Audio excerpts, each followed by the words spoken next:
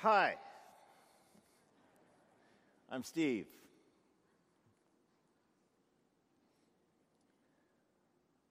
I'm a sinner.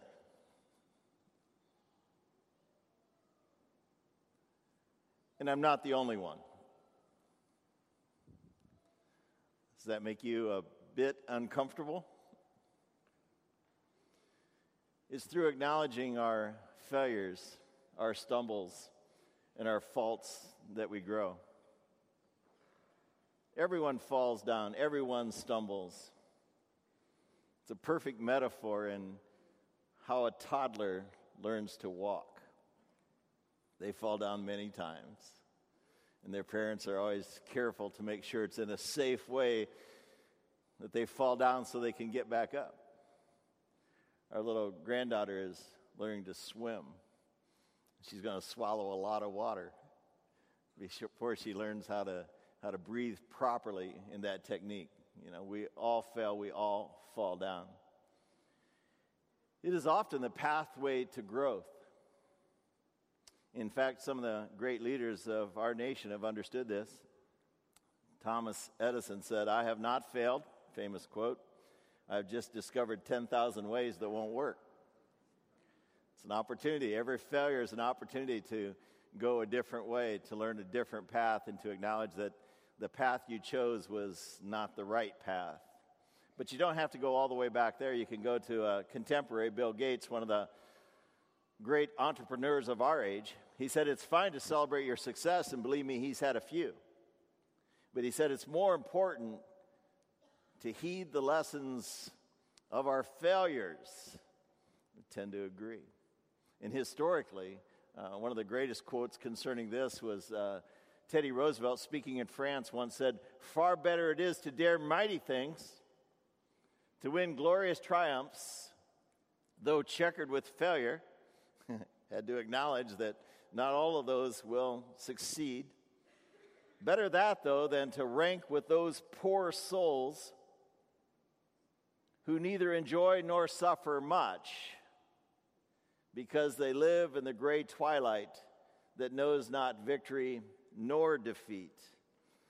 They don't attempt their next big thing. You know, if you have the courage to attempt what God would have you do, and I believe that if you prayed for that and you've been in His Word, in your meditation, I believe that He will prompt you to know exactly what that is. No matter how much you try to fight it, it will become obvious for you. If you attempt your next big thing, the question is not will you fail? The question is, what will you do when you fail? How will you overcome the setback? You know, what will you learn from that? You know, what will you take with you as you go further on the journey? And what will you understand is necessary for you to leave behind? Over my head, I've asked the staff to post a couple of pictures. This fellow on the left is just called Bill W. He used to begin meetings by saying, "Hi, I'm Bill." In fact, it became a means of greeting in the society that he created, which was called Alcoholics Anonymous, which was the reason for my strange greeting this morning as well. You know, he understood and came to appreciate that he would have to acknowledge his failures. This was in the 1930s after Prohibition had been set aside and America was enjoying drink again, but not everybody can freely drink without drink abusing the person, and he was one of those guys. A successful, capable person lost his job on Wall Street, had earned a law degree, but was too drunk to go and receive his diploma. Those were the days when it was considered an incurable disease. People were committed to insane asylums. He was hospitalized 4 times until he discovered a Christian group out of Oxford, England, that would help him understand there's a spiritual basis for the struggle that you're in and the evil that wants to destroy you. You know, through that experience, he was finally able to cry out, "I'll do anything at all, if God will just show Himself to me." Just challenge God. And he was not a godly person, and yet by making that statement, he said he suddenly felt a a warm sensation come over his whole being and a serenity that he had never felt before. He gave his life to Christ. He eventually also dedicated his life to helping other people overcome addictions that they seem powerless to overcome. He wrote the big book, which is the 12-step recovery process that has been copied in so many different kind of compulsive, addictive behavior help groups. Originally, though, he just had 6 steps for recovery. I'd like to look at them with you now, and I'd like to examine our text in a moment as we look at the failure of Israel in light of his 6 steps of recovery, because I think they're biblical. First, you must admit that you are powerless to control your situation, number 1. Secondly, you must recognize the need for a higher power. Now, for him, that was Christ. But he said, if you can't believe this truth about Jesus Christ and what God has done for you in sending his own son, Christ Jesus, just acknowledge there is a God. Hopefully, you will come to realize who that God is by name, and you'll come to realize what that God has done for you in Christ Jesus. But let's just start there. Let's not make that the tripper for you immediately. So just recognize the need for a higher power, something beyond yourself. You need to be bluntly honest about your past failure. I'm going to get to that one in a moment. Number 4, you need to make amends to others for your past errors. And 5, you must learn to live a new life under a new code of behavior. You can't keep doing what you've done before and expect a different outcome. And 6, and I'm amazed that he discovered this. I think this is so biblically true, but it's a nuance that most miss. You must help others, because there's an added benefit that when you do that, you also help yourself.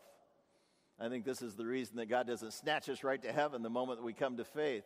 There's much to be accomplished, and it's not just for the benefit of those we help, but also to our benefit as we reinforce by behavior and by sharing those things that we know to be true. Pastor Garrett and myself, or anybody who ever teaches the Bible, leads a Bible class, will tell you that we gain more from our preparation and in our teaching and in our sharing than probably those who receive the help.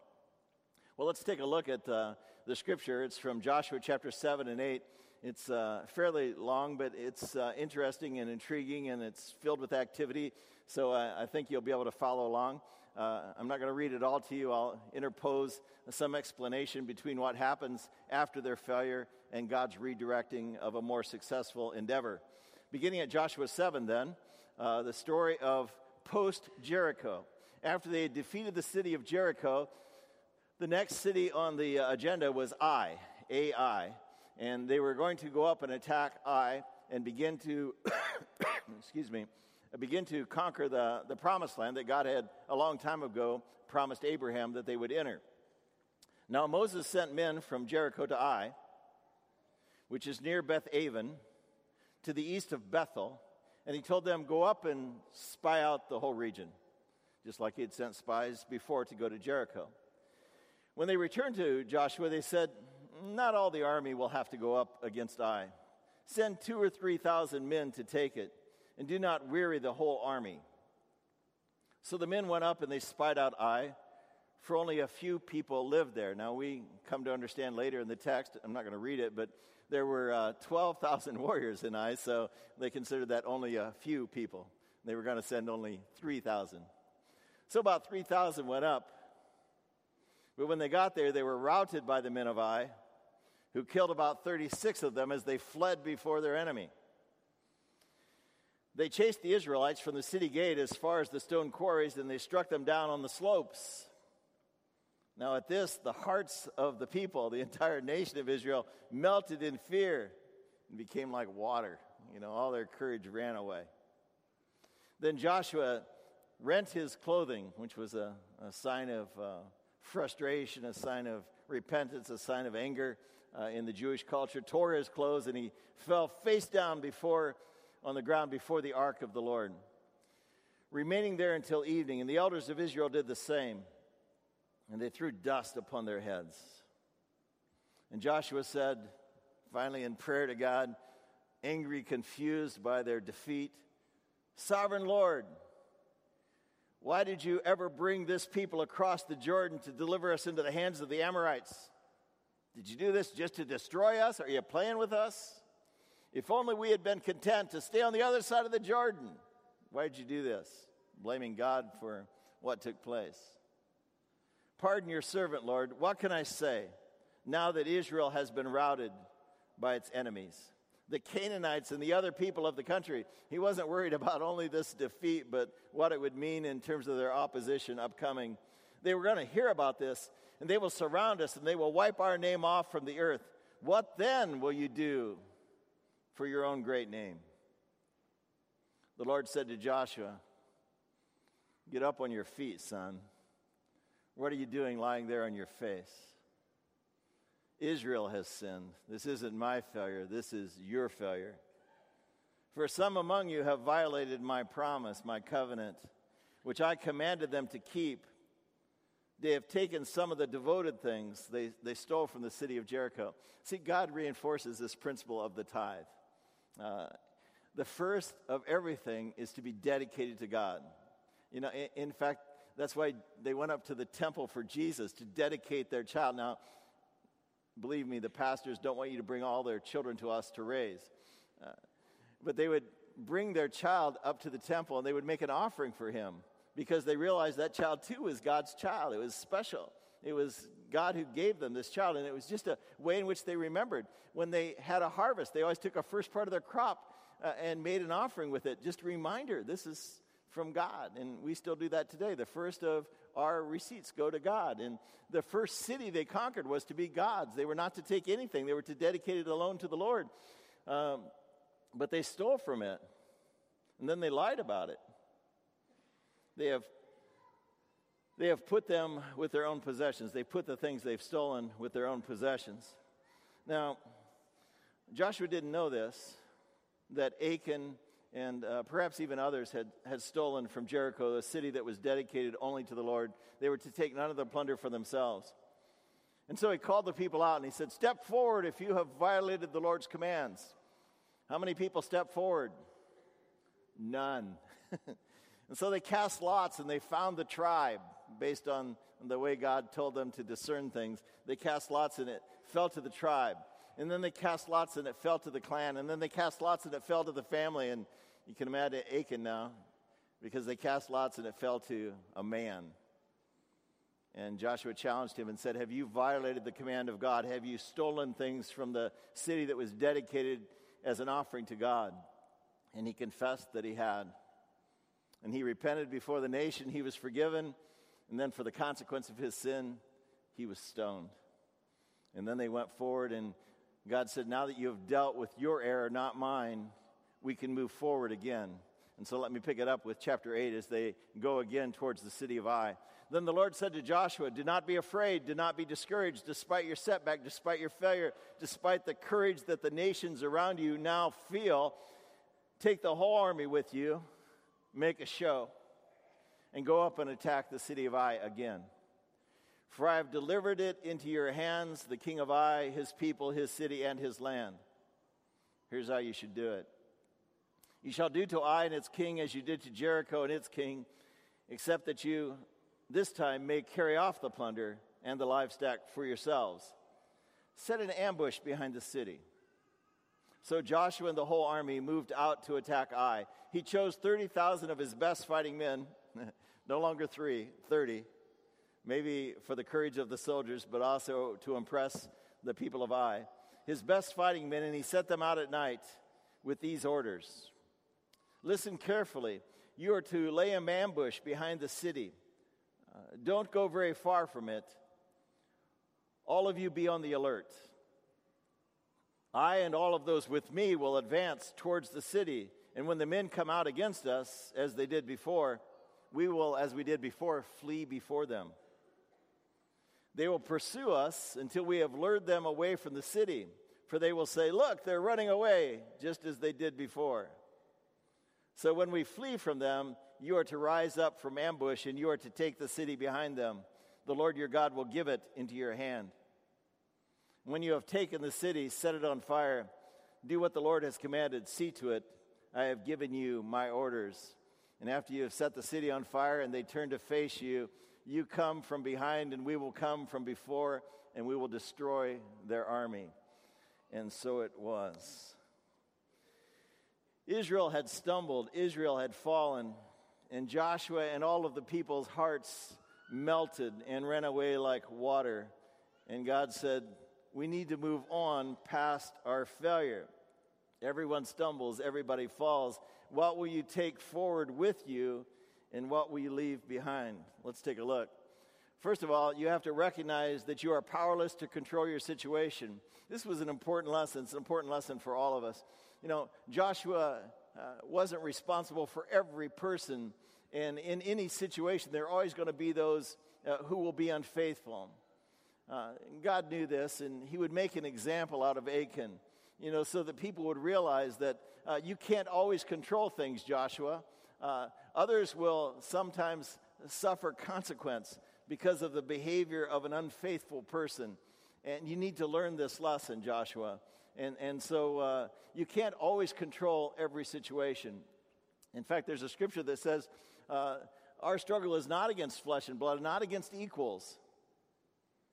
It's against the rulers, against the authorities, against the powers of this dark world, and against the spiritual forces of evil in the heavenly realms. Not only will other people disappoint us, but there are spiritual forces that are powerful at work against us as we attempt our next big thing for the Lord. We can expect some opposition. The devil and those who heed him, whether they be people or his own fallen angels, will try to discourage you from pursuing your way. Israel needed to learn this lesson. Israel needed to learn this lesson, and the behavior of others also sometimes impacts our life. We should understand that some things are outside of our control. There will be setbacks that we will face that we cannot necessarily anticipate. Step 2. Recognize your need for God's help. It's interesting that the success they had at Jericho had pumped them up. You know, they went and spied out the land. They knew how many people were there. A few people is not quite accurate. There were 12,000 warriors in the city of Ai. And they said, look, you know, we're pretty tough warriors. Just 3,000. Don't bother the whole army, Joshua. You know, they had a degree of swagger. I once heard Paul Harvey comment about a wedding that he had gone to hear, and the pastor had mentioned, you know, that you should make your vows for better or for worse, for richer or for poorer, in sickness and in health. And people, of course, want better, riches, and healthy. You know, they think that that's the way to success in life. When in fact, success in life can become as big a tripper for you as hardship. Hardship throws you to your knees, keeps you mindful of the necessity of God in your life. But sometimes success makes us believe that by our own strength, by our own power, you know, we've accomplished these things. And God was concerned that Israel had gotten to that place, that they had believed by their strength, by their power, 3,000 will be enough. That's all we need to go forward. God needed to remind them that they still had need for God's help. We're going to see it in a minute. They needed to be reminded that they still needed God's help. Past success can be as dangerous as past failure. So when we talk about leveraging your past, you should also understand that as you prayed and as God answered your prayer, don't just focus on the success, focus on the fact that God granted you that success. I think that's why it's so important to teach a child, or the reason that Jesus called out that one leper out of 10 that came back and said, thank you. Remember, God heard your prayer. Remember, God granted you the success. Remember, God gave you your health. God provided for you the job that you think you worked so hard to achieve your success. Step number 3, be brutally honest about your past failure. Joshua threw himself down in front of the Ark of the Covenant, which was the symbolic presence of God in their midst. And he blamed God for bringing them across the Jordan. Why not just leave us over there? Why bring us over here to die? And now all the people and the entire land will believe that they can defeat us, and our name will be wiped out, and it will be to your shame, God, that this will be done. Not even thinking for a moment that he had been responsible or that there had been sin in his camp. Israel needed to learn that they were responsible for the failure and the danger of compromise. I say there's a reason your mother made you apologize as a child. You know, occasionally we're with our grandkids or may even be with your kids, and they may be disrespectful. And the temptation of a parent is to say, now you need to apologize for that. You know, you don't talk to your grandma or your grandpa like that, or you don't talk to an adult like that. And sometimes the adult, well-meaning, will say, oh, no, I understand, they're just children. You know, I can overlook that. Don't worry about it. Don't make them feel bad. No, make them feel bad. Because this is an important lesson that they need to learn early on. You're training a child in the way that they should go so that when they are old, they will not depart from it. There's a reason why in our services we honor confession, that we stop and remember, Lord, except by your grace, except by your favor, you know, we have no right to expect your blessing in our life. And so in almost every service, there's a time like we had today where we look at Psalm 51 and we ask God to create in us a clean heart. You know, we have to go back and touch base, and we have to acknowledge that, you know, we need to be forgiven. We need to relinquish our sin and be restored by God. Be bluntly honest about your past failures. Israel needed to learn that lesson. Step 4, make amends for past failure. There was going to be consequence. It didn't mean that Achan was not forgiven. You know, when we commit sin, there is often consequence that we bring upon ourselves or we bring upon others. You know, we need to acknowledge that we have hurt other people. And it's always important to go back and to deal with that. You know, before they could move forward, they were going to have to move back. God needed that they would stop and the entire nation would realize that there was a sin to be addressed.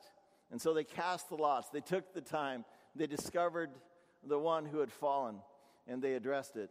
Israel needed to deal with the violation of God's directive. Before he could go forward, he had to go back. And that's true for us as well. You know, don't say to yourself, well, that was then and this is now. And, you know, I may have offended those people, but, you know, they're just going to have to deal with it. I'm not the same person anymore. It's important for you to touch base. I can tell you how many times I write personal notes. You know, I make lists of people that I might have offended, and it doesn't always make it right just to say you're sorry, but it's still important for you to say you're sorry. You shouldn't just carry that forward. You should relinquish that. You should make amends. You should move forward with a clean heart. You know, the Bible says, inasmuch as it is possible with you, live at peace with all people. It's an important phrase, as much as it is possible with you. They may not receive your apology. They may not want to make amends, but that's on them.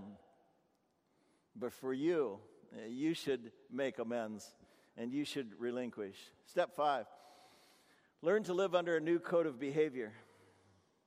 They were going to be given new directives. No longer 3,000 people, no longer an easy thing. They were going to go up in might and in force. 30,000 were going to lay in ambush. There was a new directive, you know, a new means by which God was going to accomplish this victory.